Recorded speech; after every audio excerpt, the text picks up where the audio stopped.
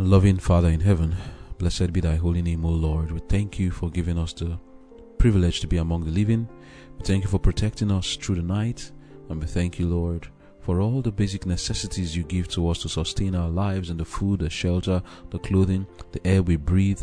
We thank you, Lord, for all these things. We thank you, Lord, for the ministry of your holy angels on our behalf, sustaining us, protecting us, and guiding us. Lord in heaven, we pray that as we fellowship with you now, that you shall grant to us of your grace and of your spirit, that we may rightly divide the word of truth. Lord, give us manna from above, that we may be fed. Lord, we hunger and thirst for righteousness. Please fill us.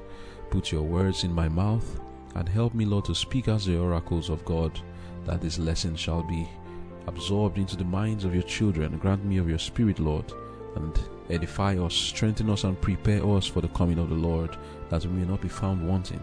In Jesus' name I've prayed. Amen. Conflict and Courage, September 3. 4 in the furnace. Our God, whom we serve, is able to deliver us from the burning fiery furnace, and he will deliver us out of thine hand, O King. Daniel chapter 3 verse 17. The Lord did not forget his own. As his witnesses were cast into the furnace, the Saviour revealed himself to them in person, and together they walked in the midst of the fire. In the presence of the Lord of heat and cold, the flames lost their power to consume. From his royal seat, the king looked on, expecting to see the men who had defied him utterly destroyed. But his feelings of triumph suddenly changed. The nobles standing near saw his face grow pale as he started from the throne and looked intently into the glowing flames. In alarm, the king, turning to his lords, asked, "Did not we cast 3 men bound into the midst of the fire?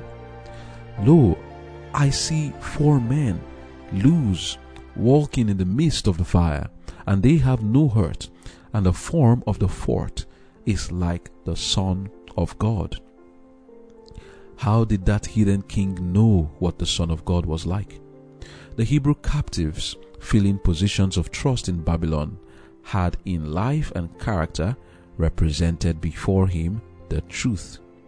When asked for a reason of their faith, they had given it without hesitation. Plainly and simply, they had presented the principles of righteousness, thus teaching those around them of the God whom they worshipped. They had told of Christ, the Redeemer, to come, and in the form of the 4th, in the midst of the fire, the king recognized the Son of God. He who walked with the Hebrew worthies in the fiery furnace will be with his followers wherever they are. His abiding presence will comfort and sustain in the midst of the time of trouble such as has not been since there was a nation. His chosen ones will stand unmoved. Satan, with all the hosts of evil, cannot destroy the weakest of God's saints.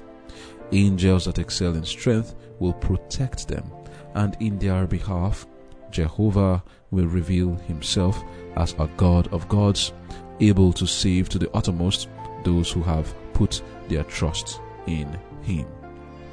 Amen.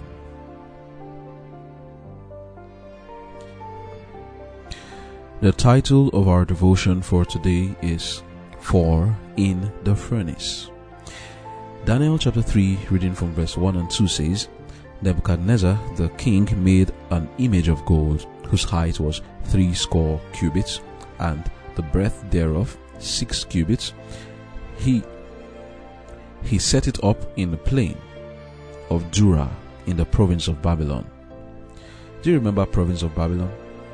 Remember yesterday where we ended saying Daniel requested of the king to make his brothers Shadrach, Meshach, and Abednego the leaders of the province of Babylon. And where did Nebuchadnezzar put this his image? In the province of Babylon. There were many other provinces, but the province of Babylon is where he put it. And these boys, these men now, were the ones who were in charge of this place.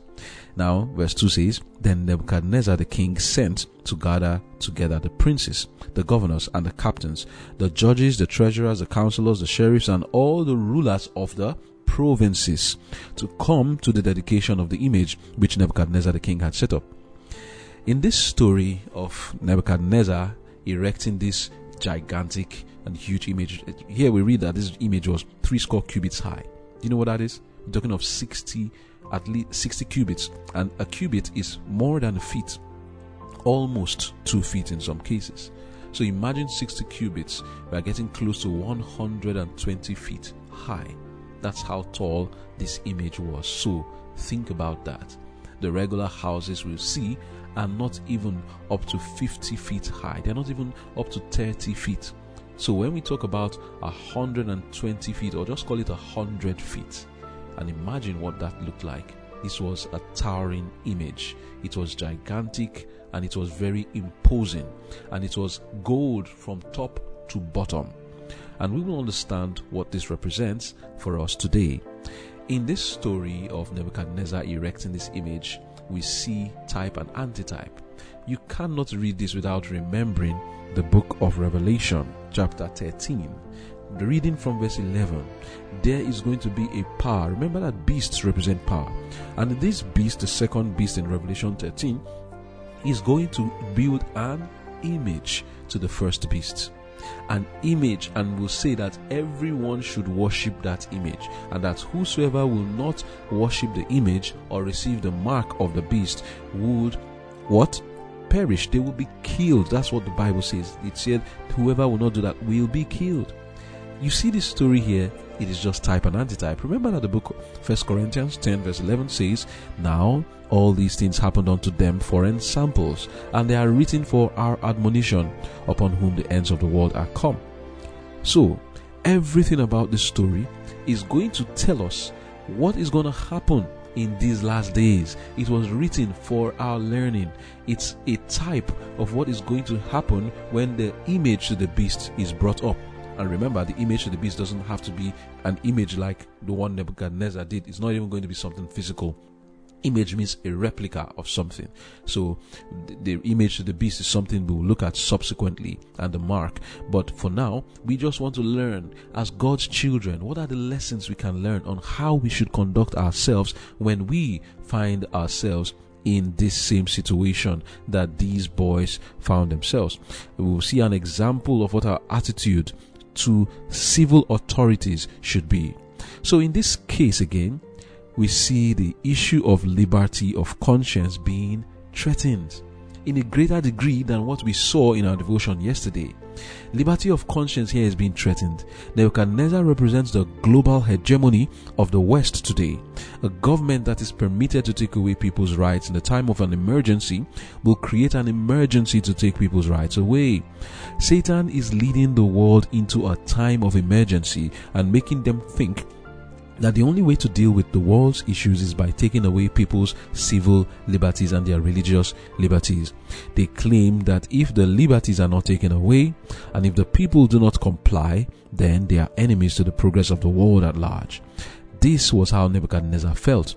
He felt that in order for his kingdom to be secured and established, everyone needed to show their loyalty to his decrees, and anyone who does not comply will face the civil penalties. It seems that there was an attempted coup on his government. There's a historical play to this thing. Nebuchadnezzar didn't just erect this image because he loved to erect it. There are some school of thoughts that say that he erected it because this was something that actually happened. His kingdom was almost taken from him, and so he wanted to be sure of all his subjects and became very heavy-handed on everyone. Some time ago, he had been told that his kingdom was not going to last forever. Daniel had told him, and someone else was going to take it after him. There was going to be a second one. It was not going to be gold from top to bottom, but gold was only the head. His proud heart had waited in anticipation for this day.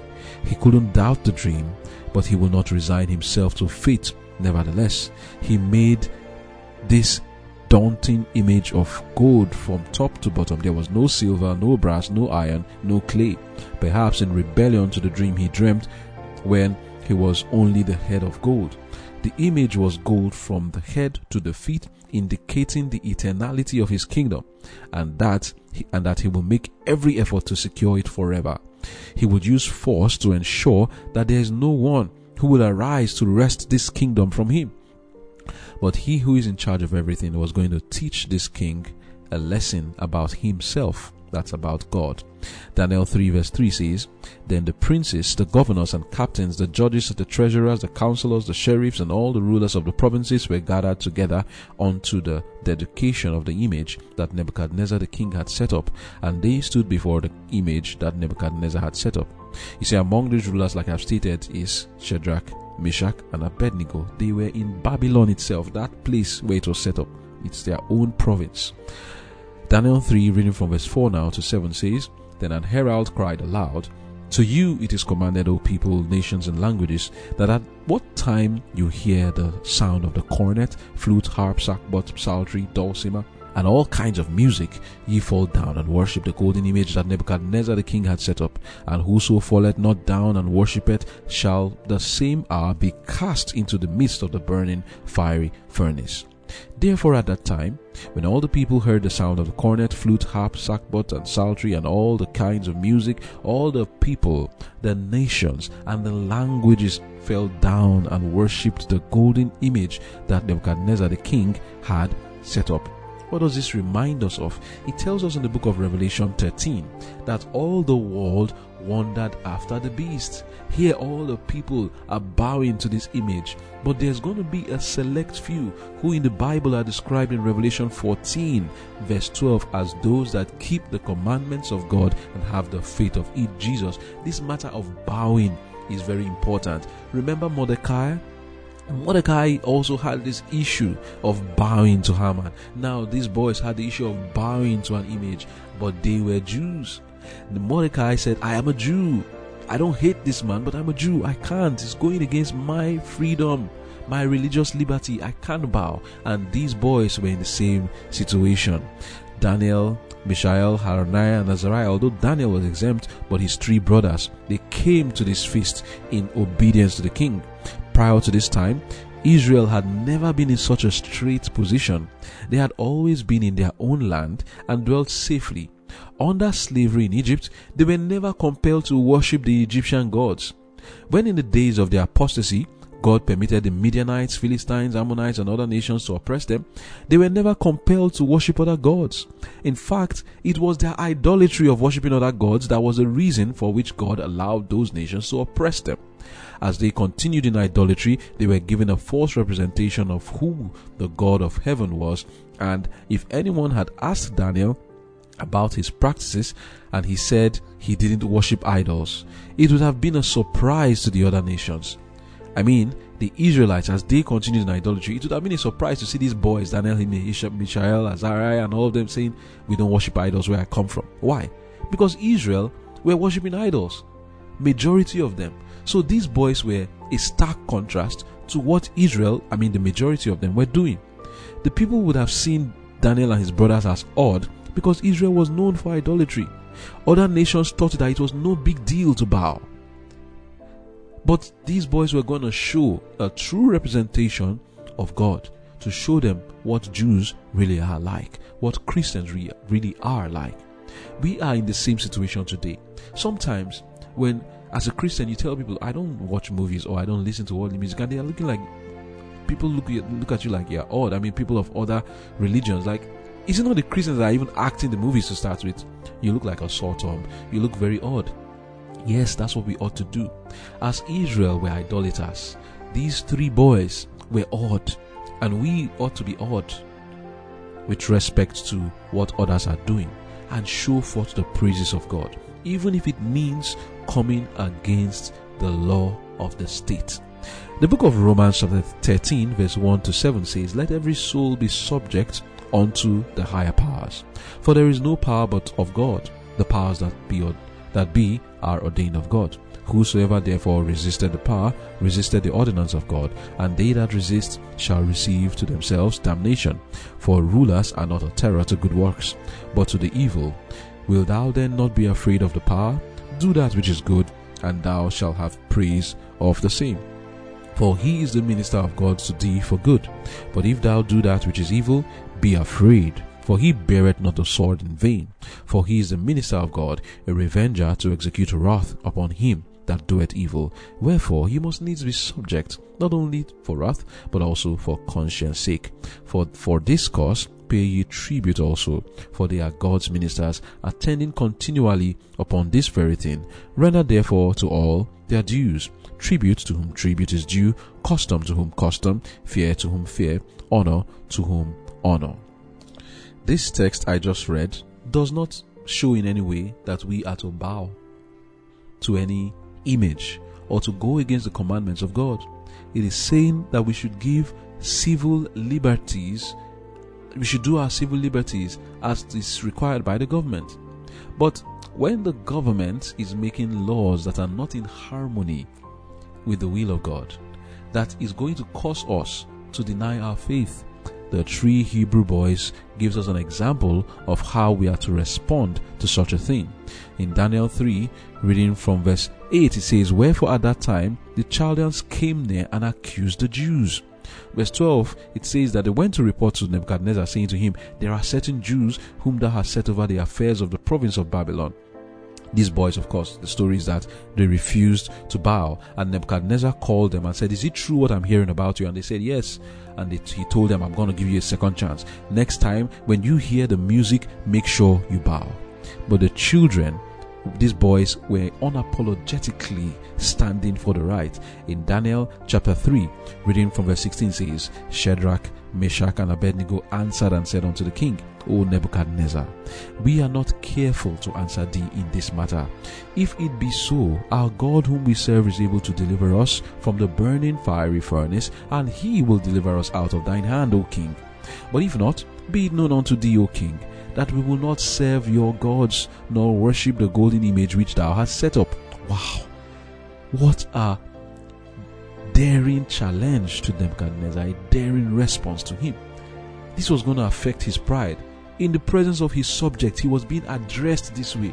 People telling him, we're not going to listen to you. What will he do? If he leaves them alone, he will feel like, oh, people are going to get the message that somebody can challenge me and get away with it. Now, this spirit of these boys is going to enter into all other people in my province, and they will see that they can actually challenge me and get away with it. Oh, Nebuchadnezzar was angry. Daniel chapter 3, reading from verse 19, it says, Then Nebuchadnezzar, full of fury, and the form of his visage was changed against Shadrach, Meshach, and Abednego. Therefore he spake and commanded that they should heat the furnace 7 times more than it was wont to be heated. And he commanded the most mighty men that were in his army to bind Shadrach, Meshach, and Abednego, and to cast them into the burning fiery furnace. Then these men were bound in their coats, their hosen, their trousers, and their hats, and their other garments, and were cast into the midst of the burning fiery furnace. Wow. What we learn from this part of the story is that we are not to make any compromise in the presence of rulers and kings. Obedience to the powers that be is true, as we read in the book of Romans 13, but until liberty of conscience is infringed upon. If we must seek for positions of influence in the world, then we must also be ready to face manfully the troubles and responsibilities that come upon those in these positions. These men did not flinch for one moment in the face of the government. They stood their ground unapologetically. They were not deluded also. They didn't do this presumptuously thinking that God will preserve their lives. They knew they could die, and they were ready to die. Perhaps the previous troubles they had passed through had so sealed their minds for God that they could expect anything and bear whatever it was that came their way. These men had already passed through the painful process of castration and had been emasculated. Sometimes we need to learn to have the right reaction to pain and unfortunate circumstances. Some Jews today curse their God and have completely forsaken him because of the things that he permitted to happen to them. The Holocaust being one of the most recent and extreme examples of this. But not these boys. We need this kind of courage and strength today, one that is not afraid to die. The previous experiences they had, remember when we talked about their castration? Do you know what it is? 100 days. That is over 3 months in pain, waiting for the wounds to heal. These things had hardened them, it had cooked them, to the point that they will look back at the experiences they've had and say, "Oh King, look, we have passed through greater troubles than this. If I did not die, or I did not forsake God when I was castrated, if I did not forsake God when I went through those days of pain, this fire is not enough to cause me to bow. Kill me instead. Just know that nothing you do is going to make me bow to this image. Why? I have suffered. I have passed through a lot." The Bible tells us that we as Christians should be ready to have this same spirit. In the book of Matthew 10, reading from verse 17, Jesus was telling his disciples, he said to them, "But beware of men, for they will deliver you up to the councils, and they will scourge you in their synagogues, and you shall be brought before governors and kings for my sake, for a testimony against them and the Gentiles. But when they deliver you up, take no thought how or what you shall speak, for it shall be given you in that same hour what you shall speak. For it is not ye that speak, but the Spirit of your Father which speaketh in you. And the brother shall deliver up the brother to death, and the father the child, and the children shall rise up against their parents, and cause them to be put to death.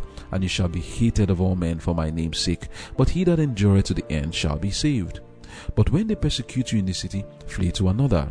Matthew 10 verse 24 then says, "The disciple is not above his master, nor the servant above his Lord. It is enough for the disciple that he be as his master, and the servant as his Lord. If they have called the master of the house Beelzebub, how much more shall they call them of his household? Fear them not, therefore, for there is nothing covered that shall not be revealed, and hid that shall not be known. What I tell you in darkness, that speak ye in light, and what you hear in the ear, that preach ye upon the housetops. And fear not them which kill the body, but are not able to kill the soul, but rather fear him which is able to destroy both soul and body in hell. Are not 2 sparrows sold for a farthing? And one of them shall not fall on the ground without your Father. But the very hairs of your head are all numbered. Fear ye not, therefore, you are of more value than many sparrows. Whosoever therefore shall confess me before men, him will I confess also before my Father which is in heaven. But whosoever shall deny me before men, him will I also deny before my Father which is in heaven." Amen. This will be more fulfilled in these last days. If we must serve God against the kind of government that is developing in most nations on a global stage, we must have the same courage of these 3 boys. We must be unapologetic in standing for the truth. Jesus kept on saying, "Fear them not, fear not, fear not, speak boldly, do what you are supposed to do." We must be ready to lose our lives. We must follow the instruction of Jesus to not be afraid of those who can kill the body but cannot kill the soul. These boys in captivity had been through hell, walking on foot and in chains from Israel to a far country in Babylon, and then passing through that shame and pain of emasculation and castration had certainly taught them lessons of endurance. And also, they felt that they had nothing to lose. If we feel we have something to lose, that is when we'll be afraid of dying. Many more like them, faithful martyrs of the ages, had stood for their faith in the midst of the flames and died. They were not delivered from the fire, but they show us an example of what we must be in order to serve God today. I am reminded of the story of a man called Jerome. This man was from Bohemia, where we know as Czech Republic today, or Czechoslovakia. He was from there, him and a man called John Huss. John Huss was his close friend. Because he stood for the truth, he was cancelled by the Pope in his time. And that time there was another man called Emperor Sigismund, who had said that he was going to protect Huss. But when Huss came to give a defense for his faith, he was captured, put in prison, and then he was taken to the stake and killed there, burnt. Jerome, when he knew about it, came before Huss was burnt, and when he came to that place where it was done, he was running away, and while he was running away, they caught him, and they brought him also to testify for his faith. Jerome that time did not do what he was supposed to do according to Matthew 10. Jesus said, take no thought what you were going to say. He was taking thought and looking for how he was going to escape, and he was trying to be smart, and he said, I renounce everything that horse said that is not in harmony with the word of God. Now they told him to renounce everything that Horse and Wycliffe had taught, and that was what he was doing. He said, I renounce everything Horse and Wycliffe had said that is not in harmony with God's will. He was being smart. How can you say you renounce and then you say not in harmony with God's will? Was there anything they said not in harmony with God's will? Nothing like that. So they locked him up in prison again for about a year, and they persecuted him sore. Why I'm bringing up this story is just that I look at the story of Jerome like what these boys had passed through in the past. Jerome passed through pain, hell in that prison. And when he came out, he was cooked, ready to answer them now. Just like these boys had passed through hell and they had nothing to lose. Even though they were made leaders of the province of Babylon, they did not attach themselves to those things. If they were attached to it, they would have been apologetic and say, oh king, please, I'm very sorry. The God we serve is this and that, can you help us? Or they would have just compromised and felt, let's just bow. But these boys were not attached to anything in Babylon, and they were ready to lose even their lives. They were not attached to their lives. Jerome passed through an experience that made him not to be attached to his life. You see, it is not easy for anyone to come to this position that these boys were in. I mean, the boldness, that's what I mean, not the being in Babylon, but to come to this height where you can answer the king in this manner, or like Jerome answered the Pope at the time. Let me read Jerome's response. Why I'm going through this is we need some cooking. We need to pass through some experiences. If we are still attached to the things of this world, we need to pass through some experiences that will detach us, so that we'll have nothing to lose and we can give the same response of this man. It says, at his retraction, I'm reading from Great Controversy, page 113, paragraph 1, and I'm going downward. It says, at his retraction, Jerome had assented to the justice of the sentence condemning Horse. He now declared his repentance and bore witness to the innocence and holiness of the martyr. And he said, I knew him from his childhood. He was a most excellent man, just and holy. He was condemned notwithstanding his innocence. I am ready to die. I will not recoil before the torments that are prepared for me by my enemies and false witnesses, who will one day have to render an account of their impostures before the great God, whom nothing can deceive. In self-reproach for his own denial of truth, Jerome continued, of all the sins that I have committed since my youth, none weigh so heavily on my mind and cause me such poignant remorse as that which I committed in this fatal place, when I approved of the iniquitous sentence rendered against Wycliffe and against the holy martyr John Huss, my master and my friend. Yes, I confess it from my heart and declare with horror that I disgracefully quailed when, through a dread of death, I condemned their doctrines.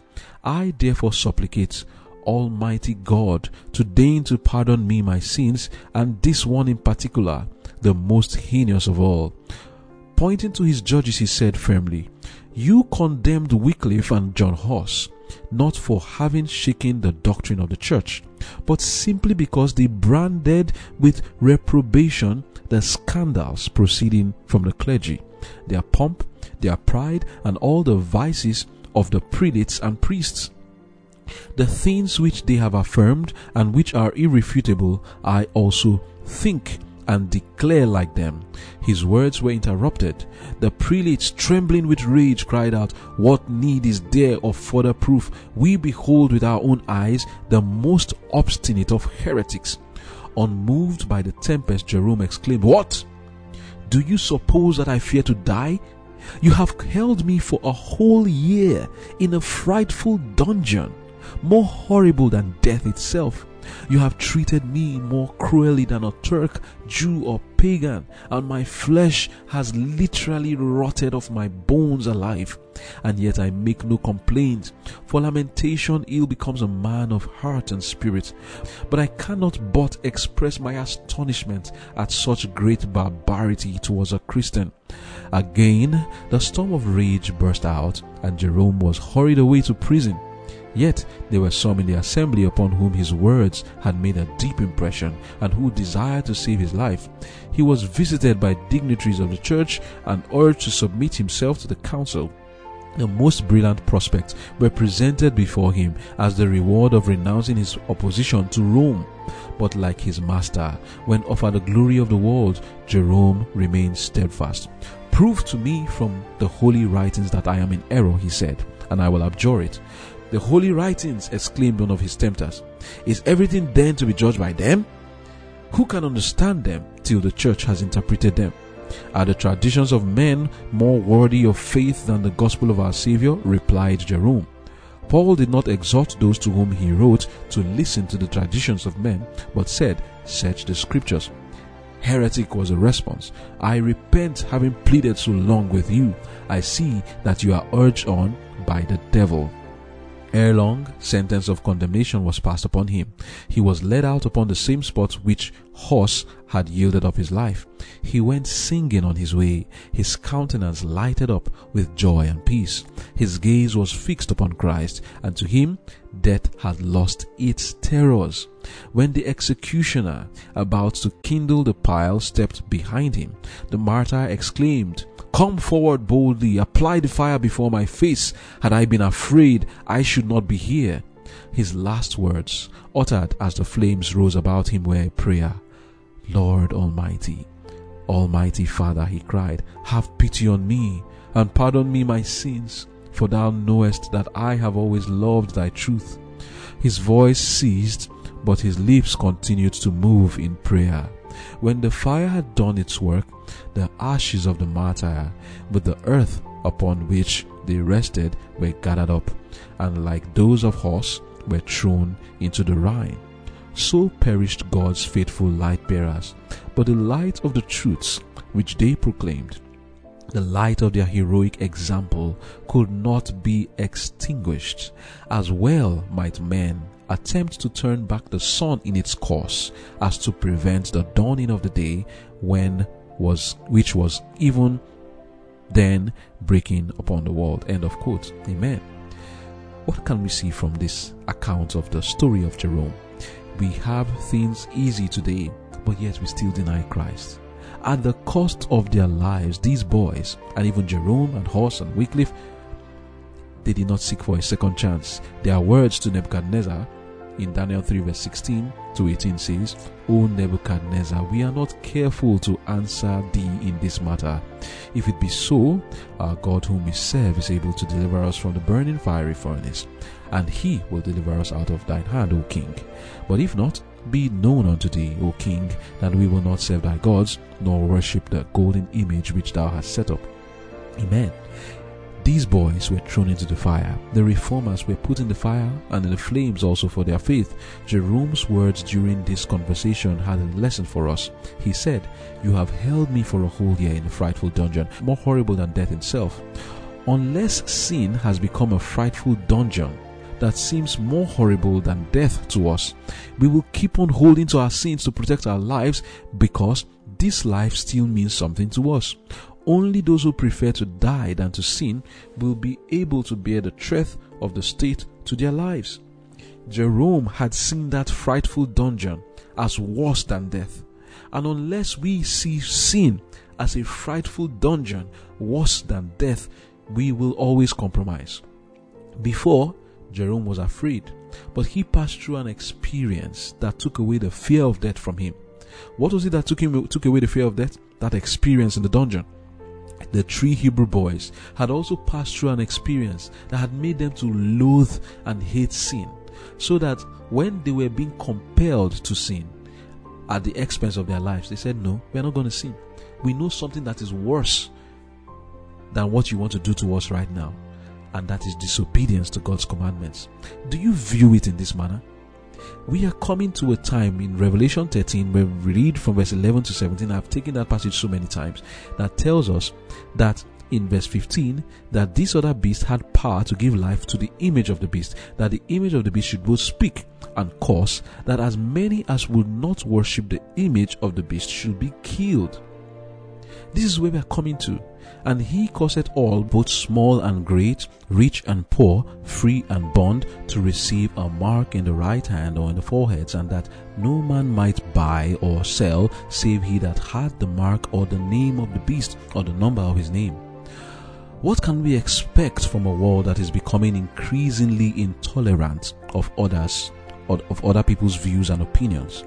The state is getting involved in religion and making laws that trample on the religious rights of others.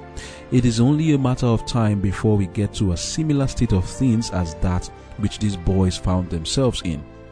As Nebuchadnezzar set up an image to be worshipped, so also the world is coming to this position where, under one pretext or another, the religious rights of people are going to be infringed upon. Under this threat, we must possess the same courage of these boys. But the truth is, what I've been trying to put in our minds is this: if you have not passed through an experience and you face this same situation, you will compromise. They had passed through an experience that made them see life in a different form. What Jerome also passed through made him start to see life differently. So that when they came to the University of Babylon, they were not going to make a compromise, even in the smallest of matters. If you want to kill me, kill me. I have passed through something worse than death. Do you know what that thing is? Sin. If we are not seeing sin for what it is, if we don't hate sin, if we don't come to a position where we have been under the slavery of sin and we have been beaten and battered and wounded by sin, we will not want to turn away from it. We need to pass through that. You know, the Israelites, first of all, when God called them out of Egypt, they were tormented in Egypt. Egypt represents sin. If sin has not tormented you, you will want to compromise. We need to have a mindset like these boys. We need to, even if we don't pass through an experience, at least know in your mind, this is what I should have. I should hate sin to the point where even the smallest of sins, I will not compromise to preserve my life. I will not compromise to preserve my job. I will not compromise to preserve my marriage. I will not compromise to preserve my friendship, to preserve my possessions. We must be ready to lose all things for Christ's sake. And Jesus' promise to us is, those who lose their life will find it, and those who preserve their life will lose it. But I am going to the root of the matter. You can't just say, oh, I know I'm supposed to lose my life. You need to have an experience, something that will make you realize that, look, there's nothing in this life. What is there for me to preserve? If it were you, like these three Hebrew boys who had passed through the pain of castration, the humiliation, and also that trekking from Israel down to Babylon, it should make you think to yourself, what is there again in this life? I have lost everything. What am I preserving? To them, Babylon and its treasures meant nothing to them. And they said to Nebuchadnezzar, kill me if you want. I'm not going to bow. We need to come to this position and view things in the right light like these boys did. They viewed it in the right light, that it was better for them to be thrown into that fire. But what happened? The Lord preserved them. Jerome was not preserved. Many martyrs of the past were thrown into the fire and they burnt. The only people whom we have heard of like this is Shadrach, Meshach, and Abednego. And then we know of John the Beloved, who was thrown into hot boiling oil. He did not die. But the other apostles, they all died. They were beheaded, they were crucified upside down, they were dragged with horses on the streets while they were tied to the horses, and they died. All those things happened to them. And this was what these boys were expecting. God could deliver us or he will not. Whichever the case, we are not going to bow. That is the mindset we need to have. But when Nebuchadnezzar looked into that fire, what did he see? There was someone with them in that fire. Why was it so? Because they had reflected the image of Christ to Nebuchadnezzar. How was he able to recognize that Son of Man? Because they had shown forth the praises of Christ. These boys, including Daniel, had represented Christ to him, so that Nebuchadnezzar was able to see and understand and say, I see the Son of Man there. Reading from Bible Commentary, Volume 4, page 1169, paragraph 3 says, through the Hebrew captives, the Lord was made known to the heathen in Babylon. This idolatrous nation was given a knowledge of the kingdom the Lord was to establish, and through his power maintain against all the power and craft of Satan. Daniel and his fellow companions, Ezra and Nehemiah, and many others were witnesses for God in their captivity. The Lord scattered them among the kingdoms of the earth, that their light might shine brightly amid the black darkness of heathenism and idolatry.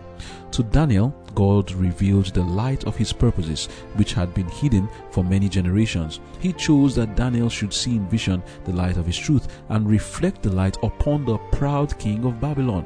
On the despot king was permitted to flash light from the throne of God. Nebuchadnezzar was shown that the God of heaven was ruler over all the monarchs and kings of earth. His name was to go forth as the God of all gods. God desired Nebuchadnezzar to understand that the rulers of earthly kingdoms had a ruler in the heavens.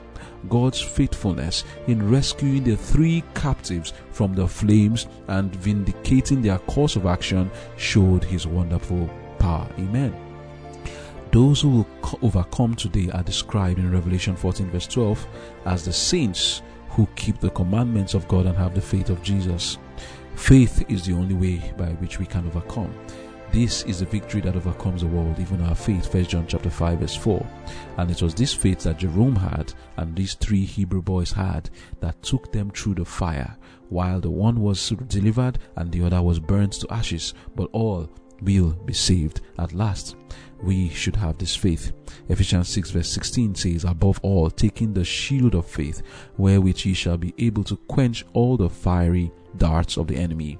The fire of Satan, the fire of Nebuchadnezzar, though not quenched, but was powerless against these boys. Why? The shield of faith. We must take the shield of faith and be ready to die for Christ's sake, and not to compromise when we are required to. May the Lord help us not to be attached to our own lives or to anything, so that we can properly represent Him. Let us pray. Dear Father in heaven, we see the need to be prepared for what is coming ahead of us. We deny you today, even when we have not been threatened to be thrown into the fire. We deny you today, even when no one has laid a finger on us, not even a word has been spoken against us of our own will. Because we love the world, we deny you, we compromise. Then what will happen when we are threatened? Oh Lord, we are not prepared.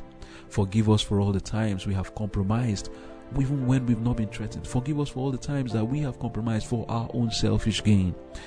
Help us, Lord, not to be attached to any possession or anything of this life, so that nothing shall separate us from the love of God revealed through Christ Jesus our Lord. Cook us, O Lord, and bring us to a position where, like these boys, we can be able to boldly say, we are not careful to answer anyone. We will not bow. We know that we are not there yet. O Lord, please bring us to such a position, for without it, we will continue to deny you on this earth. Thank you, Lord, for I know you will help us and you will give us the grace to have such courage and boldness. In Jesus' name I've prayed. Amen. Fear not, for I have redeemed thee. I have called thee by thy name, thou art mine. Fear not, for I have redeemed thee.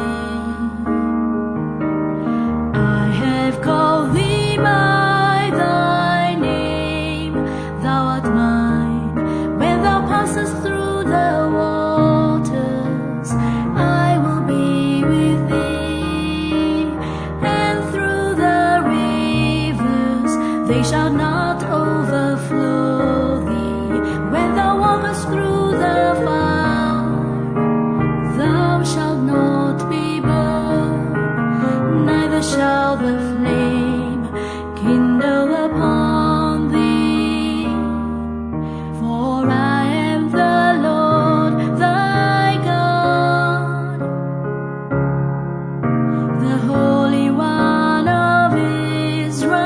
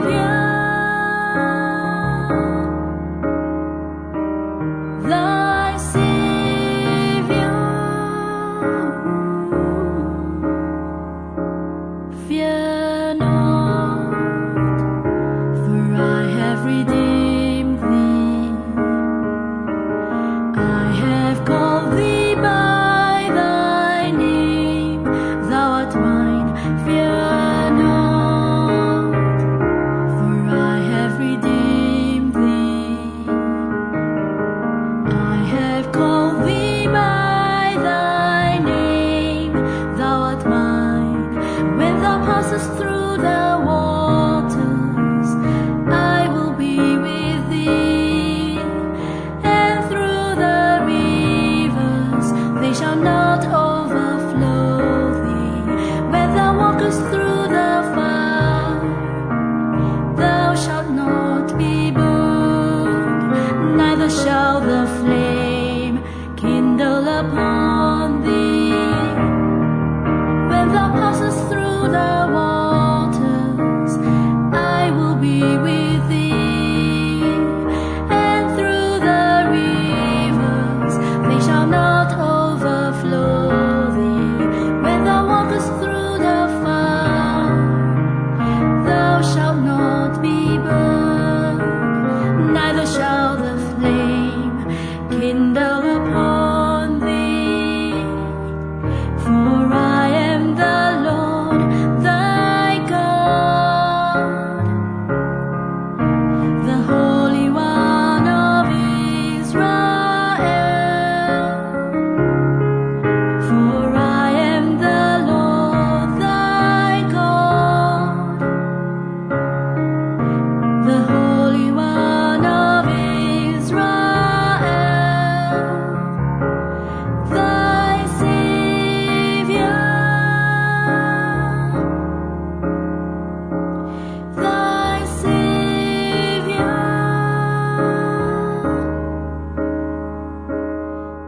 When thou passest through the waters, I will be with thee. And through the rivers, they shall not overflow thee. When thou walkest through the fire, thou shalt not be burned, neither shall the flame